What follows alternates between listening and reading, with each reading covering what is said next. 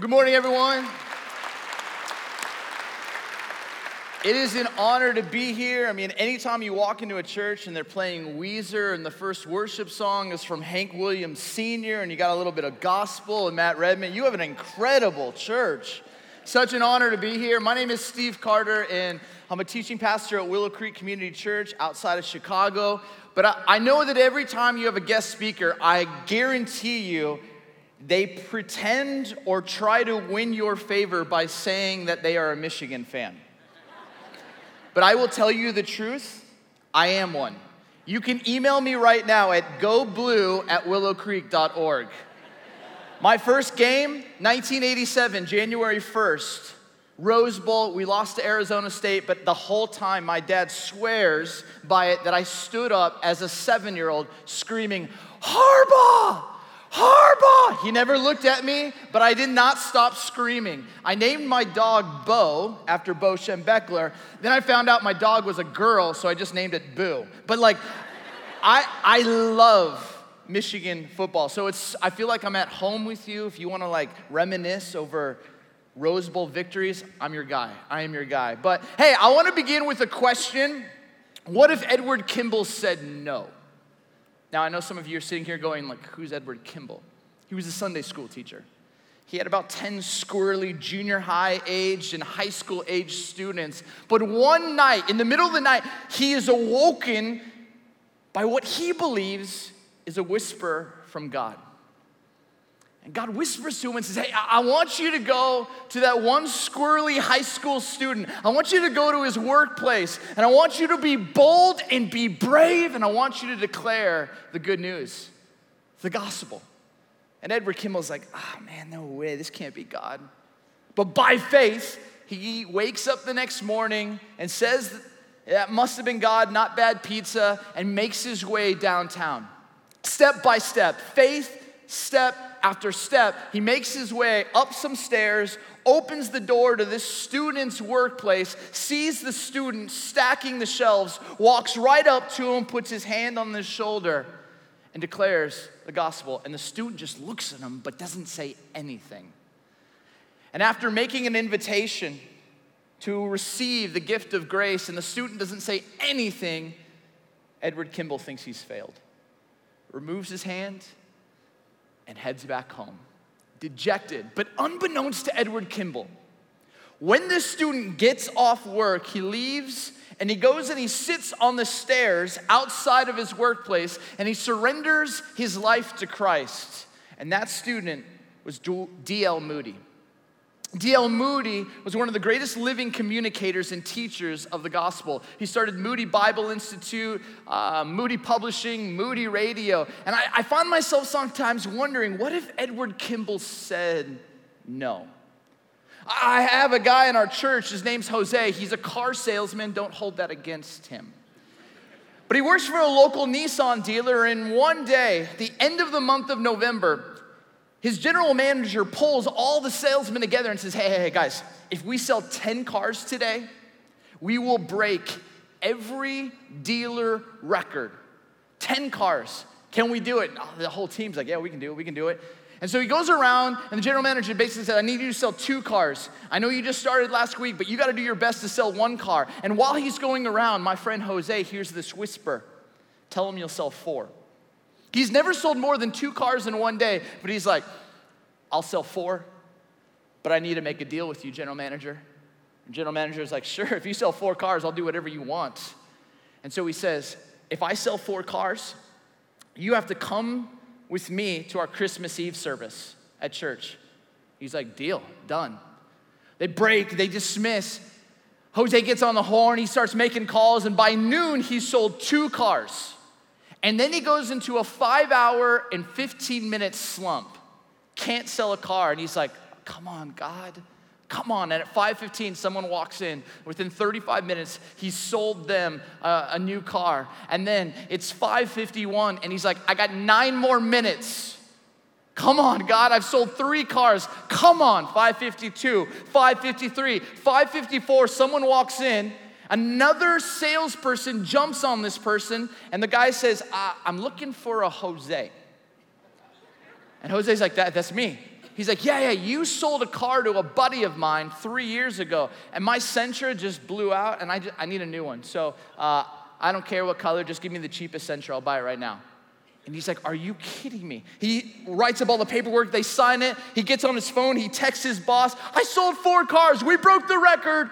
What service are you going to? Crickets. Nothing. The next day, general manager calls him into his office, says, Jose, have a seat. He sits down in the office, he pulls out his checkbook and goes, how much do you want your bonus to be? I've never seen such excellence at work. You sold 4 cars. And right now, Jose's like, wait. We had a deal. But maybe he's not gonna go, but now I had conviction, but now I'm getting the chance for cash. But he goes, no. And he looks at the general manager and goes, I don't want your money. I want you to come to my service. Will you? And the general manager slams his hands down and goes, I will not go to your dumb service. And he gets up and walks out of his own office. And Jose's like, I should have taken the cash. But he's sitting there and he goes, I don't know what I'm supposed to do. But something inside him says, I'm just gonna stay put in my boss's office. And he waits for 15 minutes. The boss finally comes back and goes, Jose, you're right. We had a deal. But here's my deal.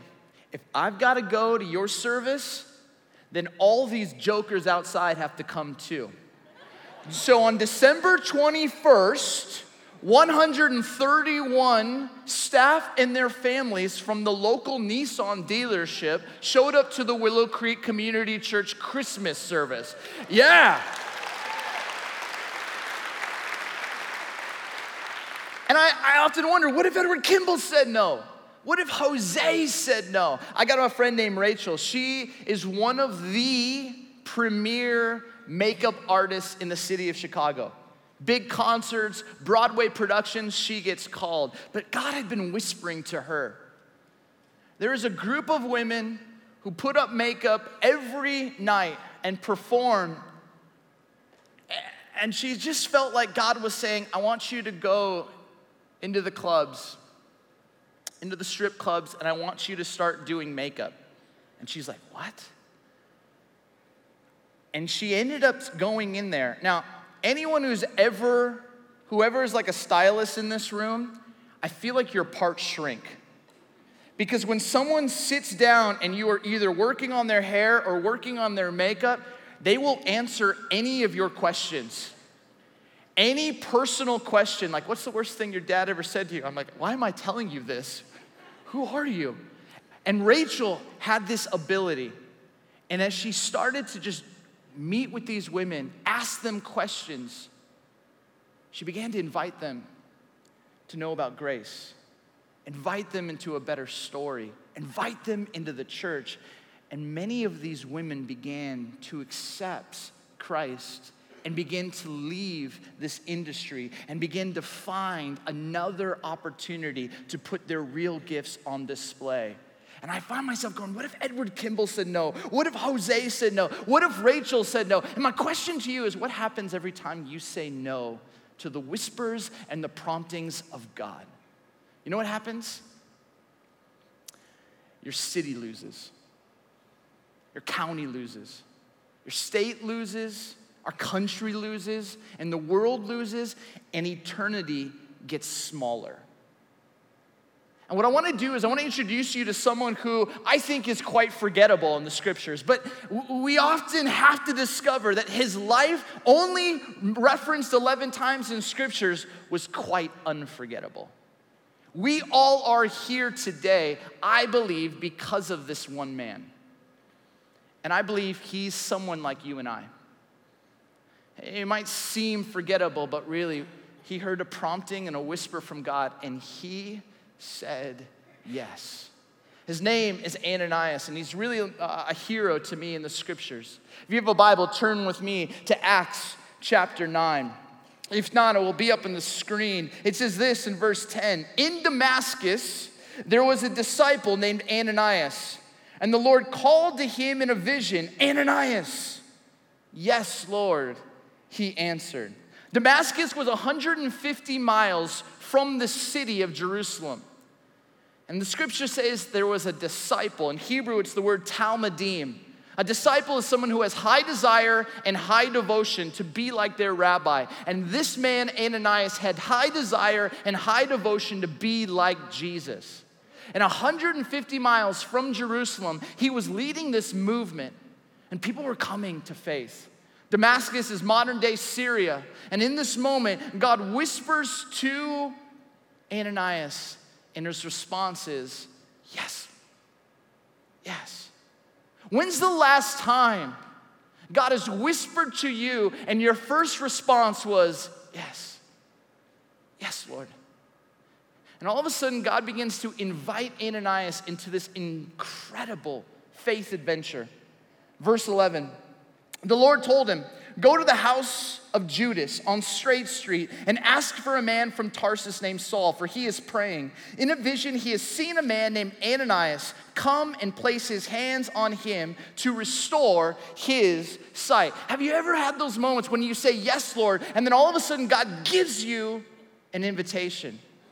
I remember being in Bujumbura, Burundi. And at this time, Burundi was one of the 5 poorest countries in all of the world. We had raised these resources that we wanted to give to these incredible female leaders, these microfinance loans, to really bless the capital city. But we could not get the clearance from the officials in Bujumbura to get these funds to these women. We're sitting in this meeting. There's probably about 7 of us. And the guy who's leading the meeting is fantastic because he realizes no good ideas are coming. So he just calls a timeout and says, here's what we're gonna do. None of you have any good ideas, so I'm gonna give you the next 4.5 hours to do whatever you want. But at dinner, come back and you better have one good idea. He dismisses us. We walk out, we're talking about hundreds of thousands of dollars that are on the line. We walk out and I asked my friends, what are you guys gonna do? And one of them just says, I'm gonna go back to the hotel, probably take a nap, maybe I'll have a dream or something. I walk into my hotel room thinking, man, maybe I should do that. When all of a sudden I have this impression, this prompting, go for a run. So I put on some basketball shorts and I don't know Bujumbura very well, and I start running and I just feel as if God's kind of leading me into this downtown area of this capital city, and I find my way to this court in the middle of the city. This basketball court, and there's about 500 people surrounding this court. And as I watch, they're just playing basketball. And it's pretty competitive when someone walks up to me and pokes me and goes, you good? And I'm like, yeah, I'm okay, just watching the basketball game. He goes, no, you good in basketball? I'm like, oh yeah, I'm okay. He goes, no, if I choose you, do we win? Now, here's what you have to know. Number 1, I played college basketball at Cal State Fullerton. Maybe not play is the right word. I sat the bench, but still, I got to choose. 2, I'm probably one of the most competitive people on the planet. And 3, I didn't want to lie. And so as this guy asked this question, I was like, yeah, if you choose me, we will win. And the guy goes like this, all of a sudden, you out, you in. I'm like, wow, not even stretching. Okay, we're gonna do this. For the next hour and 45 minutes, we go 4-0. We win every game. At the end of it, they give us money. And I was like, man, I didn't even know I joined the National Burundi Basketball Association. But this guy looks at me and goes, tomorrow, same time, championship game, be here. And I'm like, oh man, I don't know if I can be here. We've got these meetings. With who? Well, we're trying to get clearance from the government officials, but we're having a hard time. We've raised all this money. We want to get it to these female leaders. Who are you trying to connect with? I just say, these 2 guys. I start rattling off their names. And he goes, the second one, that's me.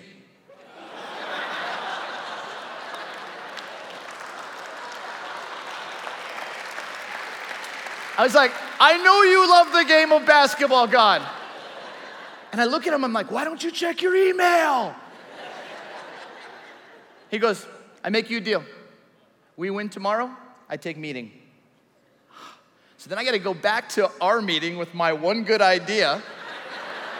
Yeah. You have ever been in those meetings where everyone else has ideas and you're like, wrong answer, Not good. Ain't gonna work. I'm like, guys, you know what? We're gonna play basketball. They're like, Carter, stop it. No. If we win tomorrow, and we will, this guy said that he will take our meeting. And they're like, what? I tell you this story. We won. We took the meeting. Funds went to these women. It was amazing. But I tell you this story because it's so bizarre, and it's only God. It's so weird and random, and yet it's only God. And I'm telling you this, every time you say no to God, here's my theory. God has all of this redemptive potential, and the crazy thing is, he wants to use you and me. And so he gives us these invitations to say yes, but if you say no, then he's gonna go to somebody else. And if she says no, then he's gonna go to somebody else. And if he says no, and this is what's happening in our churches. Our churches are being filled with more and more people whose first response to the whisper and promptings of God isn't, yes, Lord. It's more like, I don't think that was God. I don't know if I really want to put myself out there. I'm not sure. Maybe not today, God. And many of us who are just saying no. And what I love about Ananias and what makes him so unforgettable is that he says yes, and God gives him this invitation. But the invitation is quite scary. It's to go see a man by the name of Saul. And look at Ananias' response, verse 13. Lord, Ananias answered, I have heard many reports about this man named Saul and all the harm he has done to your holy people in Jerusalem. And he has come here with authority from the chief priest to arrest all who call on your name. Basically, Ananias is saying, God, have you been watching the news? Do you know who Saul of Tarsus really is? I don't mean to try and kind of create controversy, but you know who Saul was? He was a first century terrorist. He was waging terror on the Christian church. You know Stephen, the first martyr? Everyone took off their jackets and robes and they put it at Saul's feet because he gave the clearance, he gave the authority to kill him. And now he's heard 150 miles away that there is this church where there is this spirit and life and fire and goodness. And he goes to the chief priest and goes, give me permission and I will shut it down. I will beat them, imprison them, kill them. I will do whatever it takes to make them stop saying the name of Jesus. And on his way, he gets rocked. He gets humbled, falls off his horse. He encounters Jesus, who basically says to him, Saul, Saul, why are you persecuting me?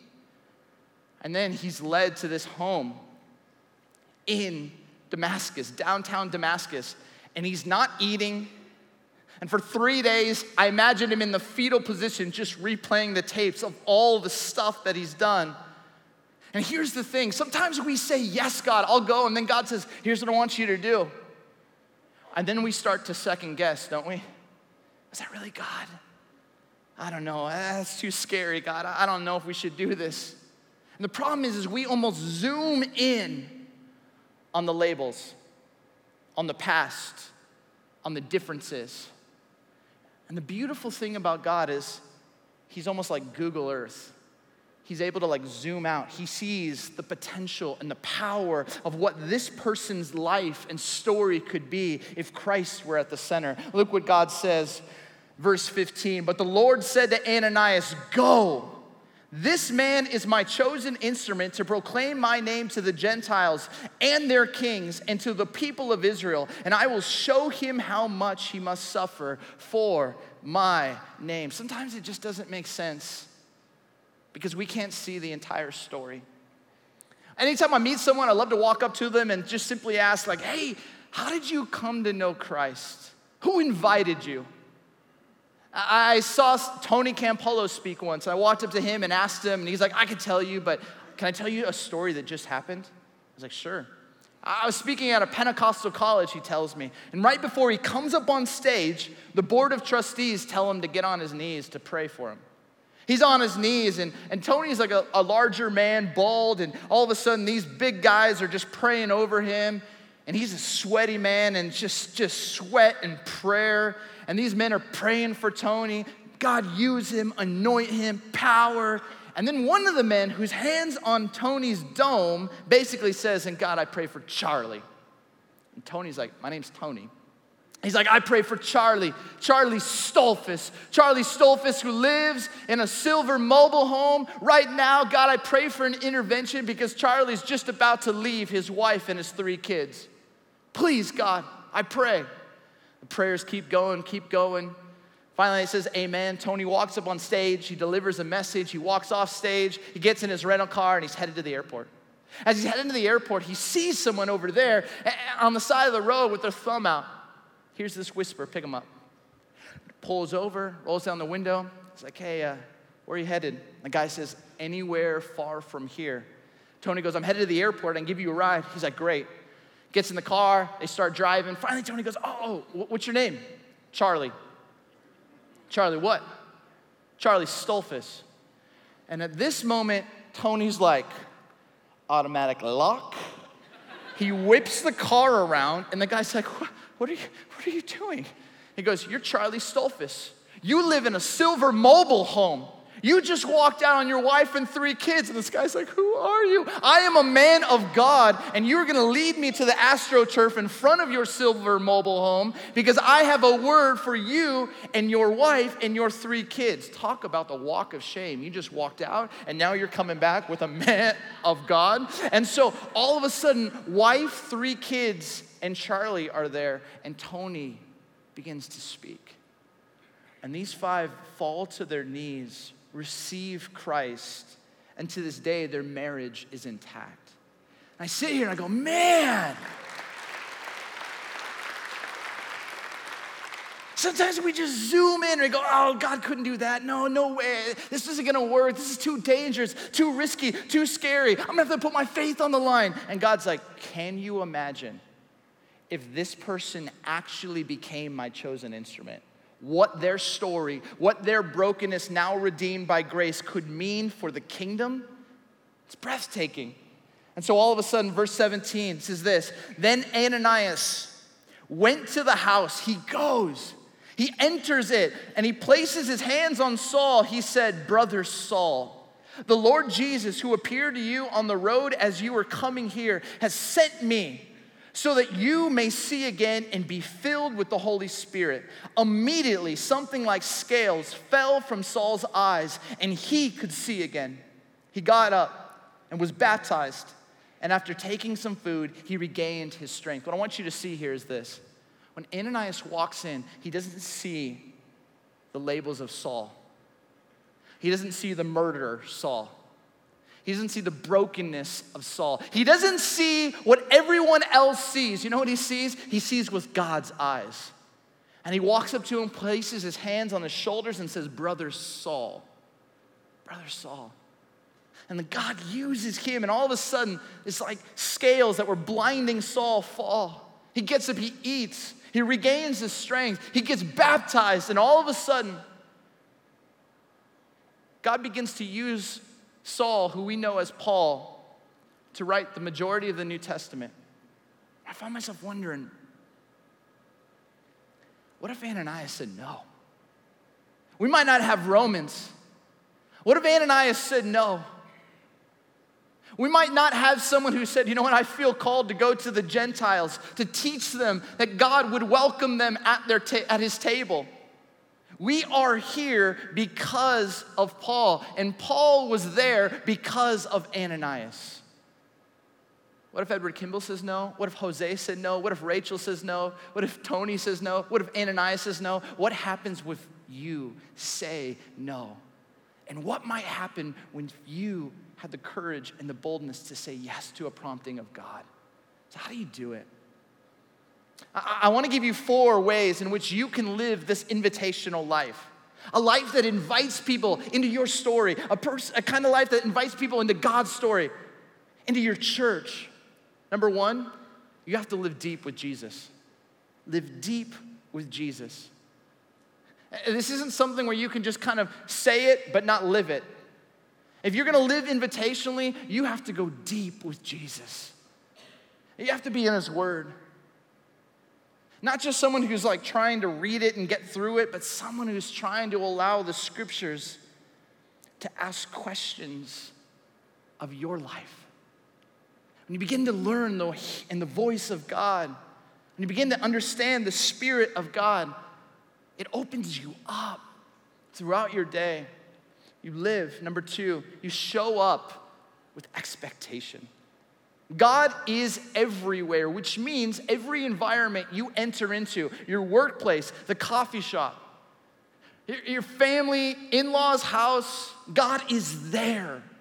Which means that every environment is brimming with redemptive potential. But do you show up just trying to get your coffee? Do you show up just trying to get your dry cleaning? Do you show up just trying to get it as quick as possible and get out? What if you showed up with expectancy that God's there and that God might want to use you? I guarantee you, your head is on a swivel. And if you live deep with Jesus and you show up with expectancy, God will invite you to build ongoing relationships. Live, show up, relate. Relationships. Everything about the scriptures is about relationships. God is a relational God. He invites us to be relational. Know the people. Know your baristas. Know your servers. Know their stories. Ask questions. Know their pain. Learn their desires. Ask them about it. And when you build those ongoing relationships, you live, you show up, you relate, then finally you can risk. And you get to risk it all for what matters most. Because the truth is, there's only one thing that we can take into the next reality. You know what that is? People. And what I believe a legacy is simply this: the number of people we take in with us to heaven. That's what I want. For eternity to look back and go, man, my life got to be a part of changing and helping this person's story. And I'm so grateful. I'm so grateful I didn't say no. I'm so moved by this concept. Because when I was in 7th grade, I didn't grow up in a Christian home. And my mom had a bad experience in public school in New York City and Queens. So I grew up in Southern California. She had moved cross country, and she just basically said, you're going to go to a Christian school. And I went to one of those schools that was like in preschool all the way up to community college that had like a church connected to it. And when I was in 7th grade, there were 2 juniors in high school, Dominic and Nathan, but they went by the name Dominate, which is just awesome.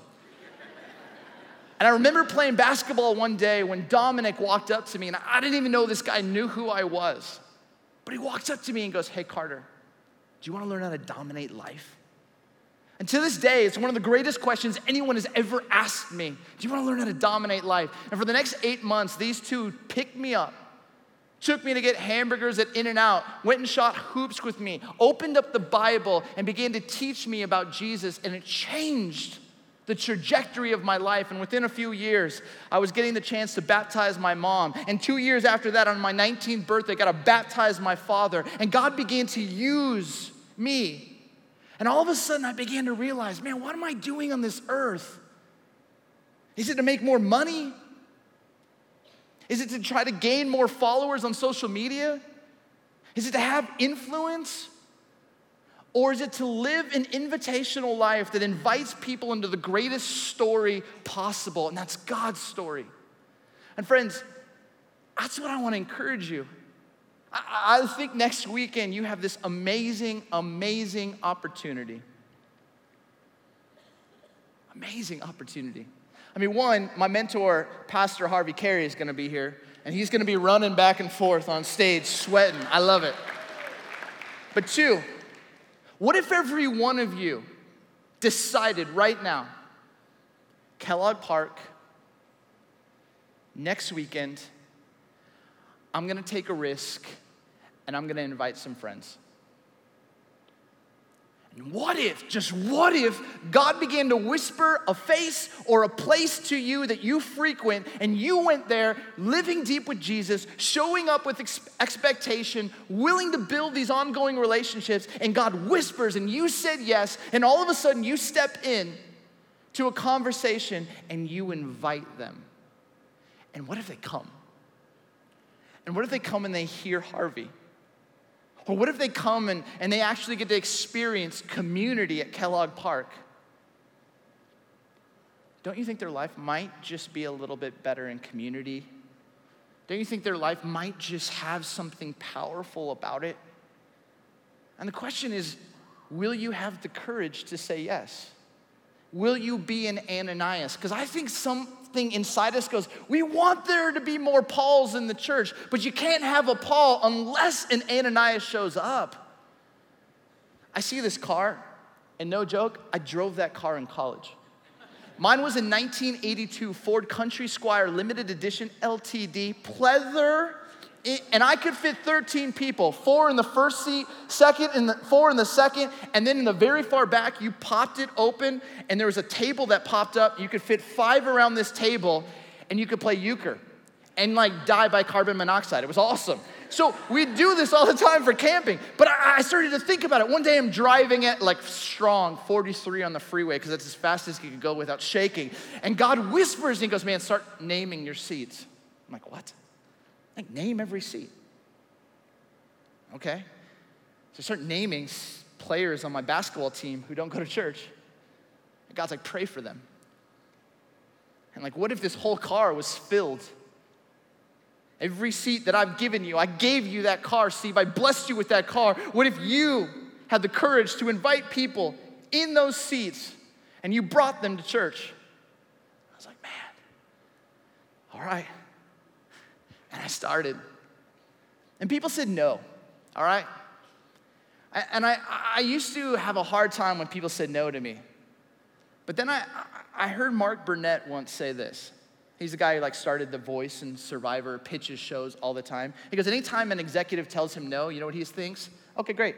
No means next opportunity. And I was like, yes, that's it.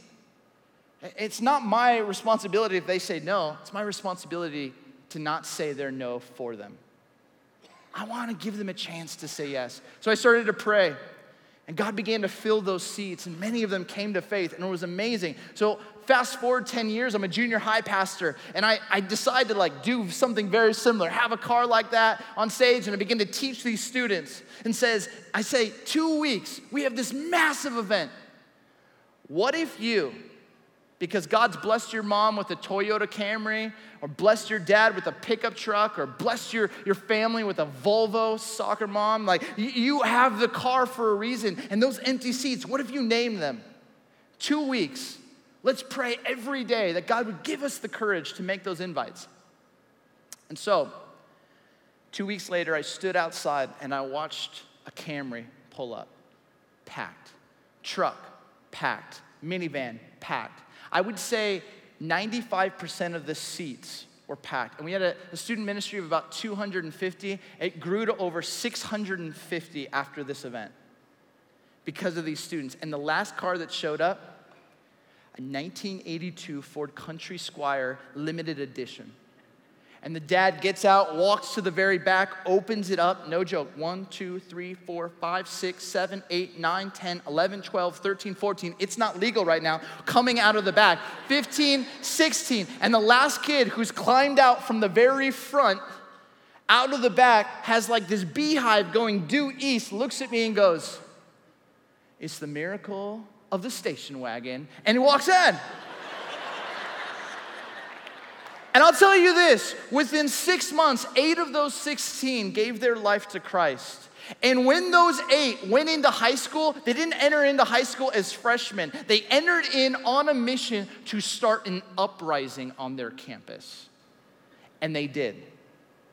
And many more students started to come to faith. Why? Because one student started to name and pray and said yes and took out a risk and began to invite people. And God began to do something in these students' lives. Friends, what are you going to do? Are you going to say yes to God or are you going to say no? One last story and then I'll be done. For my 10-year anniversary, I took my wife to Hawaii to celebrate. We'd been saving up for a couple years, and we stayed out on this cove. And we were over this cove, and basically to enter into the water, you had to go through 3 condo associations. And on low tide, you could just stand in the water, and you could look down, and you could see the turtles, and you could see the beautiful fish. But a couple times during the day, there would be the sea change, and there would be high tide, and 6-7 foot waves would come breaking in, which was awesome for surfing. But if you couldn't swim, it was quite scary. And so about 5, 6 p.m., we're grilling out, watching whales breaching. It was stunning when all of a sudden I heard, help! And I looked over the cove and I could see 6, 7-footers coming in. And I realized, this is high tide. And something inside me just started to run. It was like David Hasselhoff within. And I took off running. I climbed one condo association fence, go to another, jump it, go to another one, jump it. And as I'm running to the water, I'm thinking of my friends who were lifeguards in Southern California. And they would gather before every shift. They'd say, not on our watch. No one drowns on our watch. And I'm like jumping in the water. I'm like, God, not on my watch, not on my watch, not on my watch. And I'm just pushing to get to this woman. And I'm pushing and I'm pushing and finally get to her. And I end up putting her on my back and I start swimming back. And as I start carrying her out of the water, I see her 11-year-old daughter, 5-year-old son just breaking down. She's not really breathing. We get her down. We end up doing like some CPR. She ends up being okay. And like cortisol, adrenaline rush. And I'm like, oh, praise God. Thank you. And then I look up. And I look up to the cove where I had ran. And there's 50 people on this cove with their arms folded just watching. And in this moment of like feeling like a hero, God whispers to me and he says this, how often have you been one of those people on the cove with your arms folding, watching someone drown? Steve, there are people in your life who are drowning in their finances, drowning in their questions with God, drowning in addiction, drowning in systemic injustice, drowning in pain, drowning in suffering, and you're standing up there. And you ran all this way for someone you don't know. And you won't run all of that same way for someone you do know. Help me understand. And that was one of the longest walks back. And I was weeping. Because truth be told, I was afraid to say yes. Here's what I want to leave you with. Don't be someone who lives your life like this. Don't be someone who just comes and sits and listens to great talks and experiences worship. Be someone who lives deep with Jesus, who shows up with expectation, who wants to build ongoing relationships, who's willing to risk it all, because the greatest gift you can give someone is an introduction to the God who loves them. That's what my senior pastor always says. And God wants to use you. So may you live an invitational life, and may you risk it all for what matters most. Say yes. Amen? Amen. Let's stand for closing prayer. Hey, if any of this resonates or you're new, I'm going to pray for you in a second, but feel free. Fill this Connect card out. They'd love to get to know you. This is such a great church. And maybe for some of you, you're standing here going, I've never said yes to Jesus. I don't even know what this relationship is about. We're going to have a prayer team right down front. We'd love just to tell you, because I just want you to know God wants to use you. Or maybe there's some other stuff that you're walking through in your life and you just had a hard week. I just want you to know this is an amazing prayer team. They'd love to pray for you. But maybe just put your hands out like this. I'd love to give you a blessing. Sometimes for me, I need to have like my posture lead my heart. And I just want to give you some words to receive right now. My brothers and sisters of Northridge Church, may you say yes this week every time God whispers. Every time you sense God prompting, may you step out. And may you go on a faith adventure. And may you walk into your Starbucks, your marketplace, your neighborhood, your school this week with your eyes wide open to the redemptive potential that's all around you. And may you this week have the courage to invite someone to hear Harvey next week. May you have the courage next week to invite someone to experience a powerful worship set at Kellogg Park next Saturday night. And may you experience the thrill of seeing that life transformed because God is at the center. I hope you have a great, great week. Grace and peace. Thanks for having me.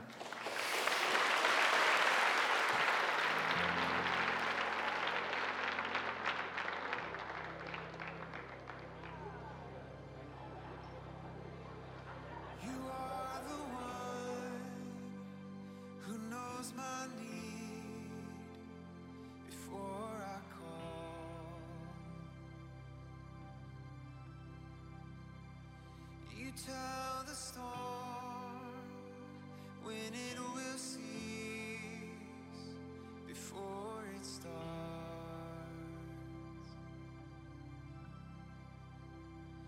The God above who searches deep within my heart. The highest praise cannot proclaim how great you are. There is none like you, none like you, the faithful one, Jesus.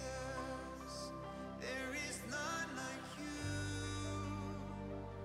none like you,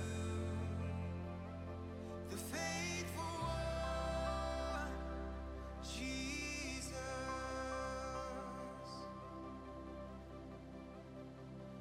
No sacrifice can now repay